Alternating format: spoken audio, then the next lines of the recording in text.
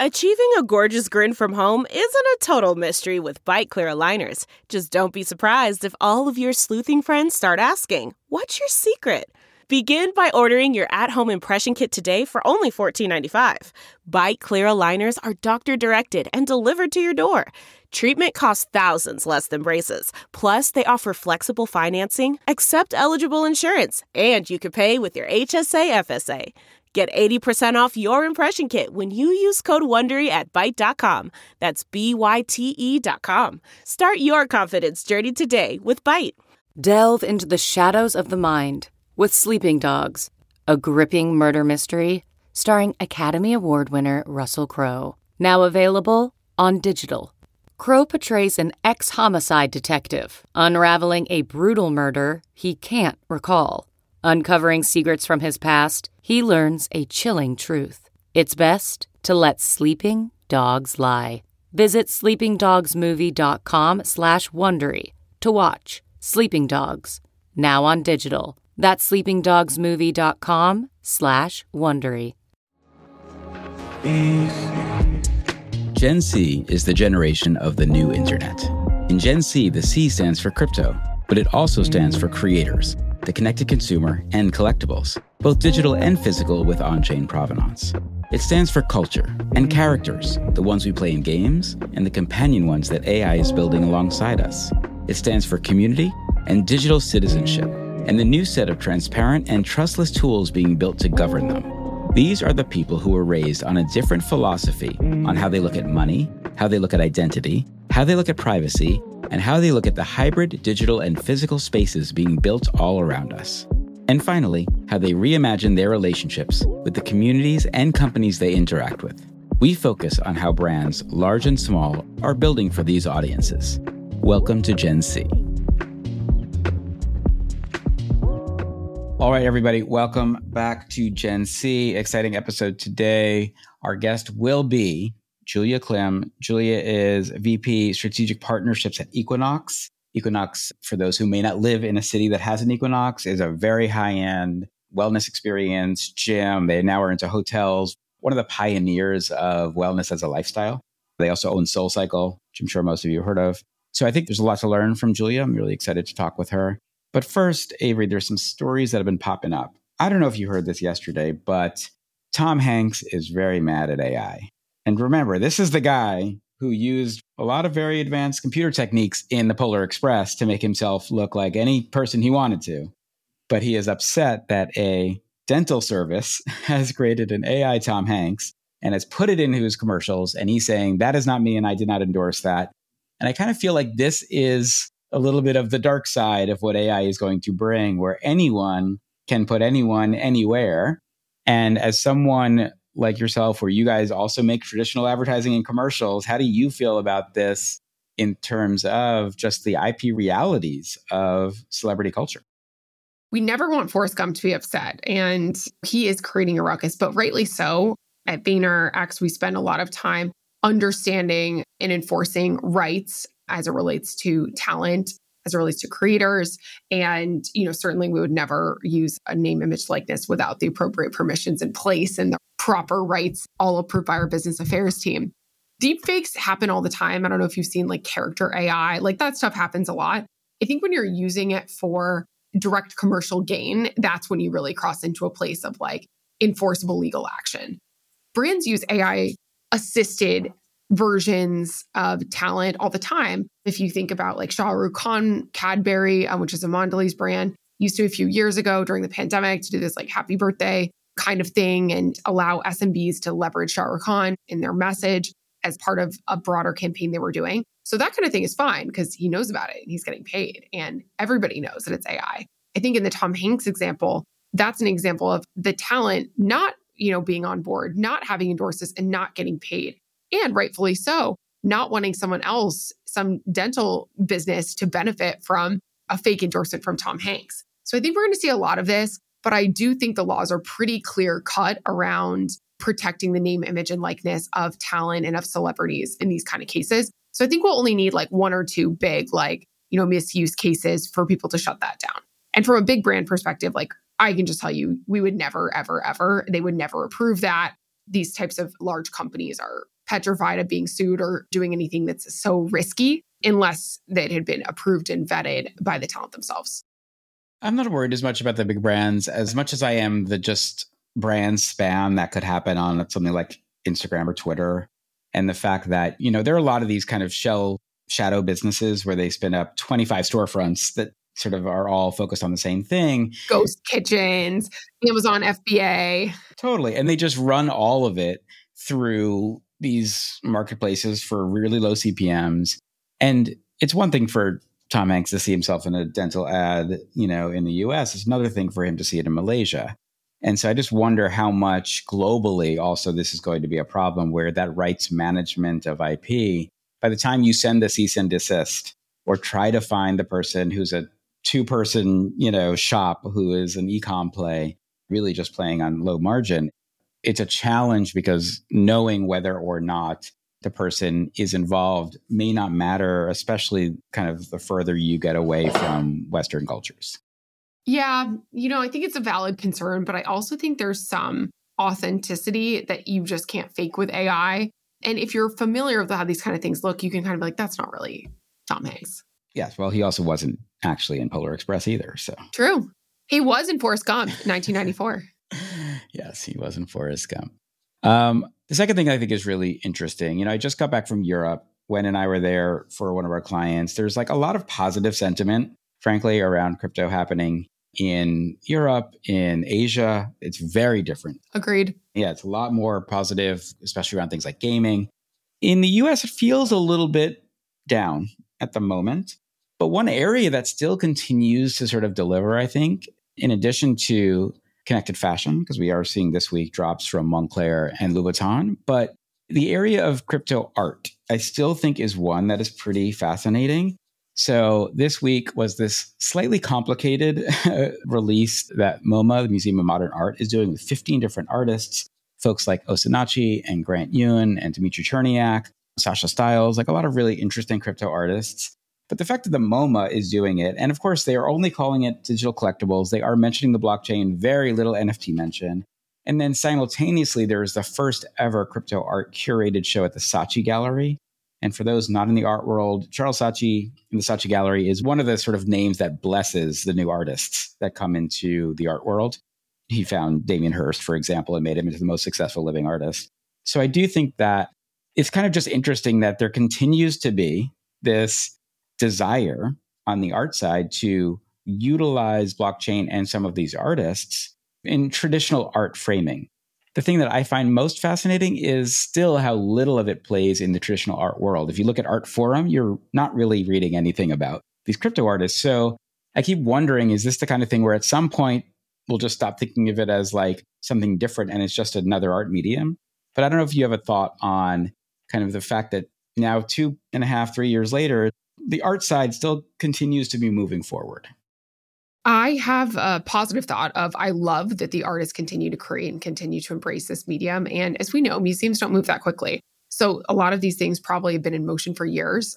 And I'm really, really excited to see them continue to embrace this. I think it's a positive signal. And, when you talk about digital art, or some people call it crypto art, I completely separate that from the like speculative nature of like PFP collectibles and even, the way that some people treat digital art NFTs. Because I think there's like art for art's sake that's about appreciation. I think Eric Snowfro, who is the creator of Squiggles and Art Blocks, also known as Art on Blockchain, his vision is so pure. And I think he does a really nice job articulating that and what attracts these digital creators to the medium and to the space. So I love to see it. And it's a really nice sort of proof point that there continues to be a desire to collect this kind of art. There continues to be creative people who are investing their time that are completely moved away from the more speculative side. And I think what people don't recognize about the traditional art world is for every artist that does make it, there's still 500 who are trying. There's 5,000 who are trying. Or 5,000 who are trying, exactly. And so I do think that in the future, we're going to look back and there will be a couple of people who will stand out, who will be recognized as being true artists and representative of a movement in the same way Cubism or modernism or whatever it might be. So I do think that's a really interesting way to think about it. Avery, the final thing I want to talk to you about, this is on my mind the entire weekend, was I think we've hit a little bit of an inflection point that I did not expect to happen as soon as it did, which was the combination last week of what Meta released in all of their new tools. I don't know if you saw that Lex Friedman and Zuck interview in the metaverse. Of course. Combined with a very significant advancement in the tool set from ChatGPT. And I kind of was like, oh, things are happening, frankly, just a lot quicker than we expect. And the idea that not only can ChatGPT write solid code, can like understand an image to the point where it can reverse engineer how you would build something or make something or create instructions for how to cook a meal, all of this kind of stuff. But the fact that we are digitizing ourselves in digital spaces also at a kind of hyper focus. I'm so interested for when the Apple Vision Pro comes out to see where that brings us. But I don't know about you, but it just felt like, oh, we should take this stuff a little bit more seriously than maybe like all of the trash talk we have been giving, like Meta specifically, for the last year. What are your thoughts? One, I think that we need to have on a guest from Meta because I think that the media loves to bash Meta, but they continue to drive innovation. They continue to build new products that are really interesting, whether it's the Ray-Ban glasses, which just got a big reboot. The Meta sort of Reality Labs team has been hard at work on those. I am not as much of a Quest Pro hater as many other people are. I actually think it's pretty interesting, continues to get better and better. I would not count Meta out on any of this type of thing. I think they're really serious about Reality Labs. They're really serious about this sort of future of the internet as being immersive and as being social. So I'm all for it. I'm rooting for Meta in this. They've definitely had some fumbles, like big time. They've released so many versions of the headset that just haven't been there yet. But if you compare them to the competitive set, I mean, the competitive set doesn't exist. Exactly. There's Magic Leap and some others that have like really not put out anything. And I think Meta continues to ship with varying degrees of success, but they continue to ship with conviction. And I'm rooting for them. And I think that they also have very deep pockets. Like they can keep going here for a long time. I'm surprised actually that because Google Glass was one of the pioneering devices. Yes, I remember. And then they're kind of like, peace, we're out, right? Like they just never went back to it. They were just way too early. And they were very early. But I do think both Google and Facebook that have these unbelievable money printing advertising businesses to continually invest in this stuff should continue to do so, because I do think there's no question in my mind that some of our life will be spent in more immersive spaces. Speaking of immersive spaces, let's get to Julia Klim, because there's nothing more immersive than being at the gym. You know what I wear when I go there. So therefore, everyone has to be able to experience that at home, at the gym, in their hotel, on the plane, whatever it may be. I'm excited to talk to her about the future of wellness, of lifestyle, and treating a wellness brand as luxury and fashion, which I think is just a really fascinating conversation. I can't wait. Let's bring on Julia. With that, we will see you after the break.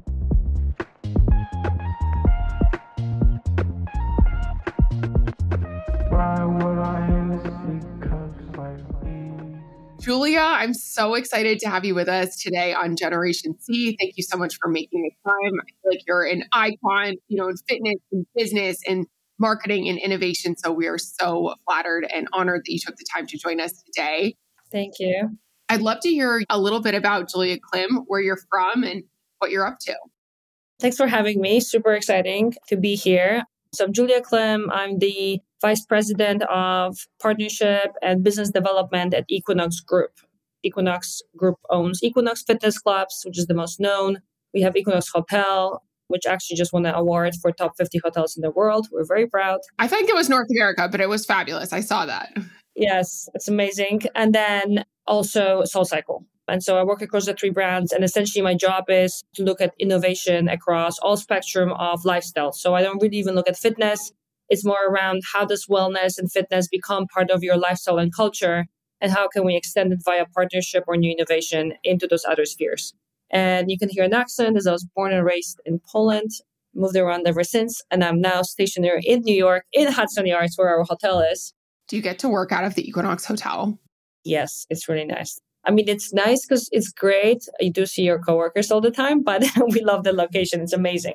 It's one of our best and top performing, actually, the whole portfolio. So if you haven't been, I highly recommend. I know you've been, Avery, but other people. The pool is A+ there. Electric Lemon, the restaurant is amazing and the hotel is amazing. So I'll have to bug you to take me, to drinks or to see the office sometime. Anytime. The sunset views are to die for. This is so true. And Julie, what were you doing before Equinox?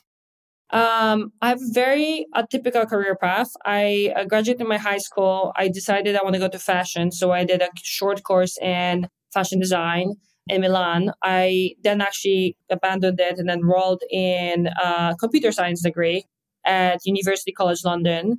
And so a little bit of a change of paths, and then went into asset management. And I work at a company called PIMCO, where I've done a bunch of things from investing to credit research. I then went to an MBA, and afterwards I joined investment banking in New York. Absolutely hated my life. Was just when I decided I like to sleep more than work, and numbers of hours of sleeping was very low, and so made a switch a little bit accidentally, quite frankly, because I've never been an Equinox, but I've been an avid fitness person. I've been a soul cycle person. I grew up being a dancer in a theater, so very workers kind of athlete type mentality. And so I jumped on to this opportunity to essentially figure out what's next for Equinox. And so been doing it 4 years. I work directly for the chairman, Harvey Spivak, and it's really cool. First 1 year of growth, 2 years of pandemic. Being in a physical business in a pandemic is not the best business model. And now we're back on growth. And so it's great to see physical IRL being very much in demand and coming back and kind of leading Equinox back to yet another transformation, which has been doing it for, 32 years. Julia, I'm just going to throw some stuff at you. Do it. And I'm going to caveat this by saying that in a previous life, I did a lot of work with Equinox back in the day through the creative agencies that I was involved with, as well as the innovation play. So I've been tracking this brand for a very long time. I'm scared now. No. All good. All good. So I feel like when you think of a modern fitness industry, there are two sort of core themes. One is this idea of like live longer, look better. And I think that's a lot of where like the innovation side comes in. And then the second theme is how much we've like pivoted in the last bunch of years to this creator-driven fitness model, right? Personalities who are modeling out these healthy lifestyles and behaviors, which is kind of an influence side, right? So you have like innovation and influence, I think is really driving this industry. I would just love your take on like, what does it mean to be a modern fitness brand in such a connected world and where the technology is changing so quickly? This is like a money question. I can talk about this. This is going to be like a whole dinner conversation. But I think going to your first differentiation between a brand that promotes fitness or lifestyle versus an influencer. I think it's phenomenal what's been happening with the fact that we have a rise of fitness influencers. That actually a fitness influencer is even a thing, which actually wasn't a few years ago. And the reason why it's amazing is because I think it helps a lot of people onboard them into having healthy habits, right? It is motivational to have someone that feels relatable and to try to mimic them and work out. And I think as an entry point to going from zero to nothing, that's amazing, right? Because we should all be more active, eat healthier, sleep better, makes us all better. The tricky thing is that there's a lot of content out there that's actually not good, right? And a lot of fake knowledge, fake facts. And the reality is we're all such unique creatures. But even like male, female, age gaps, etc., there's so much wrong content out there that we as a brand can really do one thing, is that we've been on the market for 32 years. We've done it. The trends keep coming back. I mean, we've been doing Jane Fonda from, back recently, in front of TVs. So the trends really change, and it's a cyclical like in any other industry. But the one thing that's steady is that trying to stay true to like what's actually science backed, what's safe and efficacious. And so Equinox always have led this team around. We put a lot of research into what we put into educational programs and anything in front of the member. Like there's a reason why we haven't sold supplements for many, many years, even though it's quick money grab. We haven't sold CBD for many years, even we do now in many cases. But we really take our time to do the research so that when we do put it and curate it in front of the community, we do two things. One, we are convinced that it's safe and effective, or at least as convinced as you can be with the research out there. Two, that we say for the industry as a whole as the brand you look up to for education. And three, through doing that, we hope to kind of make sure that everyone has the same approach, right? Then yes, we want the influence on all these people and we want to amplify this message. But again, trying to make sure that we are the cornerstone of what's safe and effective and true while innovating is kind of what our brand ethos is. And I think you've done it pretty well in terms of having a brand trust from the consumer on doing just that. And so once you have this foundation, everything else goes. So that would be my somewhat of a quick take on that. I love those quick takes. And how long has Equinox been around for? You said 32 years. 32. Wow. That is way longer than I would have expected. Interesting. And throughout Equinox's history, I feel like you all have constantly been innovating. You've always been ahead of the trend from an innovation perspective, understanding that fitness was a lifestyle and leveraging technology to drive interest in content. I think has been a strength over many years. I've been an on and off Equinox member whenever I live nearby one for the last, 15 years and love them. How does innovation play a role in Equinox's journey, Julia? I'd love to understand, sort of broadly your take on that, and then specifically how you bring that forward in some of your partnerships, which I know are robust. Totally. So on the point of just 32-year-old brand, coming from Europe, I love to use the word heritage brands. It's very cool to have a heritage brand in the US. Heritage is not such a cool word, it's more innovative brand. So I say we're a heritage brand with a strong innovation. So innovation, I think there's an evolution and a revolution part of any innovation, right?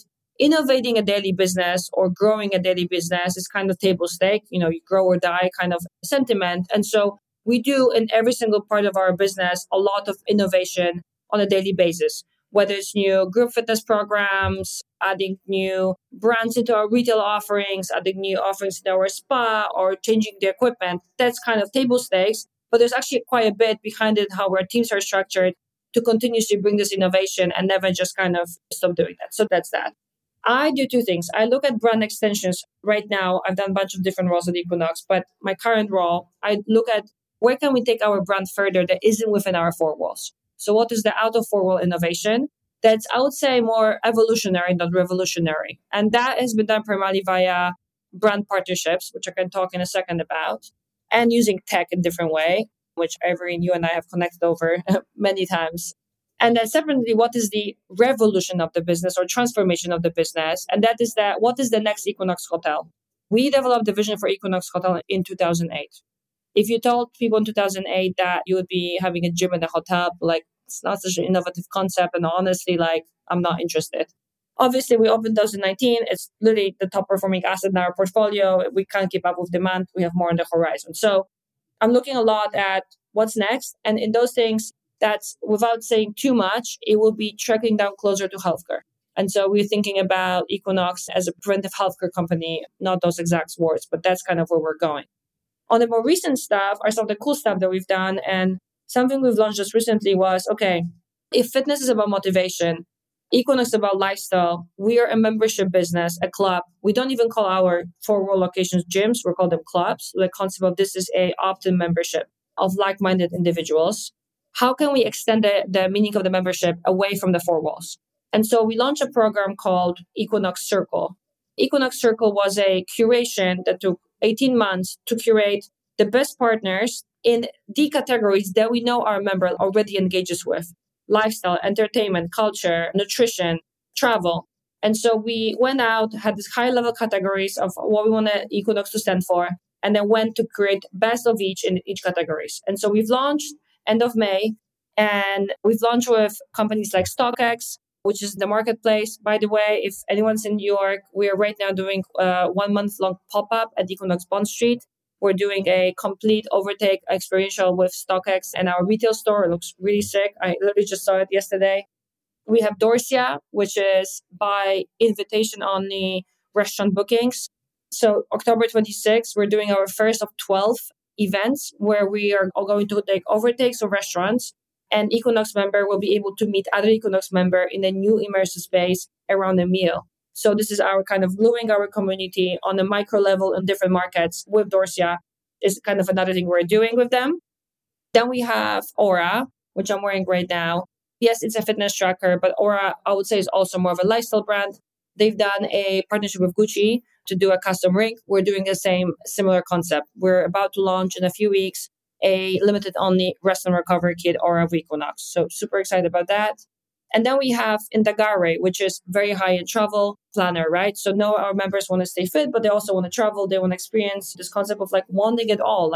Yes, you want to be healthy. Yes, you want to travel. Yes, you want to be successful. You want to do it all. That kind of curation of brands. And so Indagare is the travel component of it. We have a meal delivery called Provenance. We have Thornless Supplements, which is, again, many, many, many years of research of choosing the highest quality brand out there. And then we have Blade, so private travel to and from airports, etc. And so Those are some of the brands we created. And Equinox Circle was actually a precursor to a larger loyalty strategy in that, again, fitness and wellness is all about motivation. Unlike any loyalty program, there's a natural cap to like how many coffees a day you can have or products you can have a day. But wellness is one of those things that if you look at trends, in 90s, if you worked out twice a week, you were actually a little crazy. Today, I genuinely don't know a single person that doesn't do some form of movement or self-care every single day, right? So we have moved to this concept of no days off. And then we're going now from no days off to how many hours a day can I walk, move, be mindful, etc. And so we want to capture a higher share of that, obviously. But by doing that, we also want to help people build good habits. So we are on this track to create a loyalty platform. Some of it most likely will be on chain. Web3, still cool as a technology, though not so cool always to talk on its own these days. Speak for yourself, Julia. Still cool. And we're doing the same with SoulCycle. Again, a little bit different brand, but same concept. It's an opt-in to a larger lifestyle. I mean, it's interesting because I think that just to your comment on Web3, like even Montclair and Louboutin both dropped digital collectibles today. Like these things are still happening. I'm interested in if at some point you're ready to talk about what you guys are doing on chain, because I do think that that is about brands connecting closer to customers. 100%. But I do think what's interesting, and I don't think probably our audience knows, is how much I think Equinox also has been innovative in how it's built its brand. I think back to the old days of David LaChapelle shooting the campaigns. And I think like Equinox was the first to really put fashion and fitness and sex forward and like really kind of let people see their ideal selves in the brand itself. Whereas like Crunch, I remember back in the day, was very like, oh, it's just cheap and you can work out with like a lot of buff people. And I think Equinox always had like a layer of elegance and premium to it. Because I believe you guys started in New York, right? Yeah, New York-based brand. I think like New York was a perfect pioneering market because as money came into New York in the 80s and 90s, it was the perfect time to grow that brand in that world. I'm sort of interested in where we're going. I think this has been like a really interesting week in the innovation spaces last week. If you think about what Lex Friedman and Mark Zuckerberg were doing in their podcast of like around the avatar worlds, I'm interested how far you think fitness will push into innovation. We've seen what Apple's doing. We know what Facebook and Meta are doing. A lot of those experiences seem to be about tricking people to move through gamification. And do you sort of think that the Equinox of the future is going to be in a headset that we're wearing at home? Long question. So yes and no. So look, maybe. I'm a big believer in chain and gamification, all of this. And I spent quite a bit of time thinking about this. And I was going back and forth on it even with myself. But the analogy I'll give a little bit is like a restaurant. So you go to a restaurant and you can take a takeout. You can gamify your ordering experience. But at the end of the day, nothing is as good as going to a restaurant and getting served and having the whole experience of people around you. And I will say fitness is the same. And so as much as I do believe in all this innovation and digital to kind of help you moving, meet you where you are in certain moments, I don't think the fundamental pillar of wellness and fitness specifically will change dramatically in that you'll be craving this motivation to be around people who work out the same like you.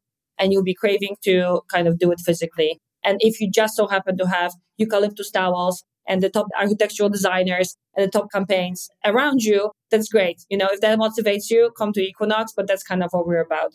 At the same time, I do think where the interesting tech is going is how you can get smarter on what actual workout is good for you, right? And the simplified version is should you not be doing cardio in the morning, but like, should I eat a shake? Should I intermittent fast? How should I optimize vitality? I think that's where the science and data and then innovation and collection is super interesting. And I think it gets extra interesting when you bring into this all data that right now are shielded for the regulatory reasons from healthcare, right? Your blood tests and so on. I think blockchain can potentially be an interesting solution to an opt-in into an ecosystem that someone can get personalized, contextual recommendation in the spot. That doesn't mean that, again, physical business will go away. Now, headset VR, just to specifically do this, super interesting to onboard the younger consumer into working out, to kind of feel why you should do it, etc. As a consumer, I can see a world where twice a week you would be doing in a headset. But if you probably live next to a physical location or a nice park, you probably will also do a workout outside or in our club. So it's not an or solution, it's an and solution. And it's always been an and solution, right? And we'll see which trends really stick for a longer time. At the end of the day, I mean, we've been biking since like many centuries. We've been running since many centuries. And really, we haven't come up with that much newness that actually stayed. So it's actually pretty basic and primal in terms of like what fitness and movement is, right? But yes, I'm looking at all the other stuff at the same time. Specifically on your comment about chain or Web3, whatever you call it, yes, believe in digital goods. I think they're very applicable to physical demand. There's a whole sustainability play and all of that. It's much harder, and it's even in Web2 or e-com, to take the physical experience or a service into digital, right? I mean, like the luxury goods companies are struggling to even do it with e-com, like let alone with anything else. And the reason I'm bringing it up is that I think where I got really excited about blockchain and still am is this concept of doing things in the physical, can be a physical Equinox, can be whatever, but the physical world that helps you earn rewards on the digital that you can then own and port. So that's one use case. The second use case, that's what you just mentioned, is partnerships. The next phase of growth for all of these brands, and you can see it already with CAC changes, etc., is via partnerships, is by tapping into like-minded community. It just makes business sense, but it also makes sense from a brand standpoint if done well. It's really hard right now because it's people like me and other brands to figure out the fancy word tokenomics or the value exchange that feels fair, right? There is a unified currency for it. So when we created Circle, the idea was that we create a circle of partners that would actually then create a unified currency via which you can actually exchange things such that each brand feels like they're part of a community. We all selected into it. We all agree that one each other elevates each other brand, but also that we know how the customer can seamlessly travel around this because they run at Equinox, they run 100 miles and they can get a private plane because of that reward mechanism for running physically. So I think that's to me where this interesting ecosystem comes in play. Harder to do, but I think that's still the future, and I wholeheartedly believe in that. Do I have to run 100 miles straight to get the free helicopter ride? Yes, this is the tokenomics, just specifically for you. No, to be fair, I'm not even a runner. I mean, what wouldn't you do for a free flight, especially to the Hamptons? Depends the timing and the location, right? Run to Hamptons. You can run there. You can bike. It's like, Yeah. Julia, I love how you just sort of laid out two different use cases for why Web3 tech had, caught your attention as the head of partnerships at Equinox and how you were thinking it might be deployed. I think some of these things are very interesting in the theoretical, but hard to execute from the practical. I'd love to hear your sort of perspective on theory versus reality right now and like how you sort of see those two things balancing the opportunity and, what this new technology unlocks with the consumer demand you might be sort of feeling and experiencing today. Yeah, I think, look, the vision I laid out is amazing for like the world to have easier done partnerships, the customer have easier value exchange and seamless kind of movement around the ecosystem that's physical now and digitally enabled. Even when we launched Circle, I didn't realize the complexity of signing 8 partners at the same time and structuring 8 different deals. So that is just like additional level of complexity. So I think there's a lot of this theory. I think people buy into this. I think what I found most successful is actually starting very small. In some ways, starting small was NFTs, right? Because it was very, I don't say it's easy, but it was easier to do something that was on the side of the business versus integrated into a business. But obviously, over time, many companies have struggled to add utility such that past the initial launch, it would get in. And so what I'm trying to figure out is what is the smallest things I can tag on? Is it the events access? Is it etc.? So I can build and show momentum and kind of keep tagging on additional physical experiences and therefore brands. I can tell you when we launched Equinox Circle, it was not easy, but I'm getting so many emails of brands who said no to me, who saw it now and they want to be part of it. So it's also like a FOMO element. When it works, it attracts, the second layer of people. So I think you also hit on something earlier that, just Avery and I talk a lot about in terms of innovation. I do think that there is something about stepping into an Equinox, whether it's a hotel, whether it's a gym, you feel like you're in a special place. It's like an alternate universe. Everything works. The concierge systems always are like very on point. Everyone's attractive. It always smells faintly of eucalyptus. I think that's it. That's like the signature, the sensory experience. One of my challenges in general with the idea of a metaverse is that you don't get that sensorial stuff that's beyond your eyes and your ears. Whereas the feeling you get walking into an amazing space, an amazing restaurant, whatever, amazing gym, is something that you cannot replicate digitally. So as we think about these lives that we're going to be living in the future, again, do you think that the metaverse has a play in not just fitness, but I guess in luxury lifestyle that will ever compete with the IRL? No, but what I mean by this is, I think the utility of why you go to one over the other will be very different. I think it depends where you live in the world. So I think it's, first of all, metaverse can bring experiences into places that are much more remote, different cities that might not have these experiences. And so that's the first gateway drug for them to experience these things so that when they travel or whatever can do it, right? But for a consumer that, let's say, has both, just for the sake of argument, I think it will always be an end solution. I think we will find our ways to go into metaverse on all these other experiences for other utility that we do in the physical. So, I might want to go to a physical space, the Equinox, because I want to look at people and I want to have a conversation with someone. But I might want to use something different if I want to have put a quick workout in between my plane rides, right? And that has sort of a different purpose in my day. I don't think you will have the same use cases for the usage of both, but I do think metaverse does provide a way better sensory experience than we've ever done in digital. I actually think that's why digital hasn't done well in luxury goods. China is probably the only example of a real successful multi-billion business where you can, one-to-one sell luxury goods at the scale they do. But like in US and Europe, it hasn't really transported. And I think part of it is that that's all you have. And I think sensory touching, for example, leather goods, etc., will be the things we'll be able to do, which I think might unlock some of the experience that tech was capped on doing. Even with that, though, buying a Chanel bag, you want to go to a store, ideally a flagship one that gets served champagne, or whatever. It is an experience of itself. And if it isn't, then it's not luxury anymore, right? That changes. Now, interesting thing is, I've recently had a conversation. I've heard someone from Chanel that runs innovation talk about the future and their point of view, and I don't want to put it in their mouth. I've heard it from someone, and I think it's true because I've been hearing it from a lot of goods brands, is that the future of luxury is actually not product, it is actually wellness. And wellness can mean many things, but it is about, I would consider meditating or being mindful around your environment a wellness practice, right? And so I think wellness as a word is extending. Each year we had a new category on what the wellness TAM is. I think there's a world in which all these brands will actually completely change their business model, and they will not trying to be going towards increasing frequency of purchase of handbags, whatever you sell, but to find experiences part of it that you can kind of upsell. It's kind of the Rolls Royce, right? You buy one Rolls Royce, but then you have perks as part of the club. So I think we're moving more into experiential, and I think the experiential will look a little bit more like wellness. I love that. Experiential will look more like wellness. I think all the worlds are sort of blurring together, and the digital component is one that isn't getting smaller as time goes on. Julia, I want to thank you so much for sharing your insights on innovation, on what you're up to at Equinox. We will be keeping our eyes peeled for the evolution of your partnership program with Circle. I love a lot of those brands, so super excited to see the evolution of that. And thank you so much for taking the time to join us on Gen C today. Thank you. Great to see you guys. Thank you, Julia. Bye.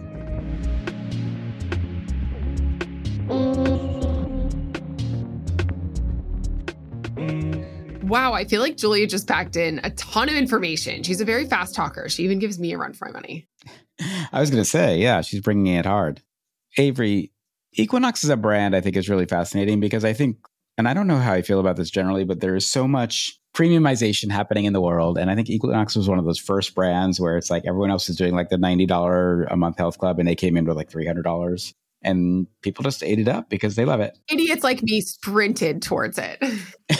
They ran very fast. And as I sort of was alluding to in our discussion, I'd done a bunch of work with them in the kind of mid 2000 teens. And that team is very intense. They're hyper focused on the brand, hyper focused on kind of understanding the gym as lifestyle and now hotels as lifestyle. I think they were certainly onto it way before other people were. They were onto it and had a really great app before most other gyms had a great app. And I think innovation is just embedded in the DNA at Equinox. So it's no surprise they're considering things like Web3. They're considering things like partner programs. They're trying to build beyond the four walls of the club. Julie mentioned this, but the hotel in Hudson Yards is fantastic. So Gen C community, if you get a chance to go there, absolutely take it. If you get a chance to go to Electric Lemon, that is one of our favorite spots. And if you go anytime, 6 to 8 p.m., very likely you will run into someone from Vayner. I also think we didn't really get to touch on it, but the fact that they own SoulCycle, which was, kind of one of the first connected fitness apps in some respects, even that they own Blink Fitness, which is kind of like a lower end. So they're really hitting all of the different areas of fitness and lifestyle. One of the things I think is interesting, Avery, you and I are both in a specific chat group that is hyper-focused on longevity. And these are like high performers, successful people. And it is amazing that like once you hit a certain level in life, all you want to do is live as long as possible and look as good as you can. And I'm seeing that, like, again, Equinox, I think, was one of the brands that really created that feeling and brought it out as like something that we should be prioritizing in our lives. And I'm sure they're doubling down on the demand for longevity right now. Julie was speaking about number of hours per day spent exercising or doing wellness activities, which is fascinating. My number is probably not very high, but it should be higher. And I think it exactly gets to your point, Sam. People are fascinated by, firstly, themselves, secondarily, helping themselves live longer and leveraging technology to help them do so, whether that is apps that help with intermittent fasting tracking or workouts or supplements or all the other things that sort of go along into this longevity bundle. But I think tech is often kind of intertwined, one, in that chat, and secondarily in how, brands kind of bring this to market and make it digestible for consumers, which I think is really fun. I love the interoperable piece too. I would just want to double click on that because we didn't get fully into it. But I think that's so smart for a brand like Equinox because they have a great brand, but there are not clubs everywhere. For example, where I live in Miami, there's not a club near me. I would be a member if there was a club near me, but there isn't. But now I can kind of participate in this like broader way, almost how Soho House does the cities without houses kind of thing. I think it's smart to allow people to be part of your community and sort of be interoperable with other brands that are sort of your caliber. And it's a really good use case for something like Web3. So I love that that's something that they're looking into and considering, but at the same time, being prudent and realistic around the right time to roll something like that out. Yeah, I think there's a couple of things I wonder about and that she said that I thought was interesting. One is she didn't speak much about it. She kind of alluded to the idea that they may be looking into healthcare a little bit more specifically. And I don't know if that's like the equivalent of like quick clinics that are in gyms and that can help you with like the easier stuff versus, I don't think they'll be doing surgery. But I also thought it was interesting that she mentioned the idea that luxury brands were getting into more wellness. And, maybe, again, she alluded to the fact that like Gucci and the Oura Ring had a partnership. Like, is it that? Or is there something else about having the Chanel bag gets you into a premium experience? One of the things I start to wonder about, I saw this interesting chart someone put in yesterday about all the streaming services that most people have. And suddenly you're kind of back at the same equivalent of what you were paying for cable back in the day. And I wonder how much, once you have your expensive gym and your one or two memberships like a Soho House or whatever, and then you have all of these different premium things you're paying for, if at some point you don't turn around and you say, actually, my monthly spend just on the ancillary stuff that makes me feel good is starting to get pretty high up there. And I wonder if it's just like continually, in the same way they think that like New York is becoming a very hard city for most people to live in financially. Part of it is because there is this luxury tax on everything. Yes. And I do wonder if there will be a backlash towards that at some point. I think there will be. And life has so many pendulums, right? There's the like bundling, then you unbundle, then you're bundling again, then you unbundle. And I think we're seeing a push towards more desired bundling. Actually, a members club I belong to just rolled out this partnership they have with a network of other clubs so that like, hey, when you're in other places, you're able to maximize it and use it more, which I think is super smart. And who knows, maybe blockchain will help power all of this immutable ledger where you actually can verify that someone is a member without, verifying they have a Chanel bag, because we also know we're facing the rise of the super fakes. But that's a topic for another day. Sam, always such a pleasure. You cannot drop super fake. All right, we'll talk about it another time. But we need a whole episode on super fake. I need to go deeper on this. I'm overly educated on this. All right, Avery, we'll see you next week. Thank you for everything. Julia was great, and have a great week. See you next week, Gen C.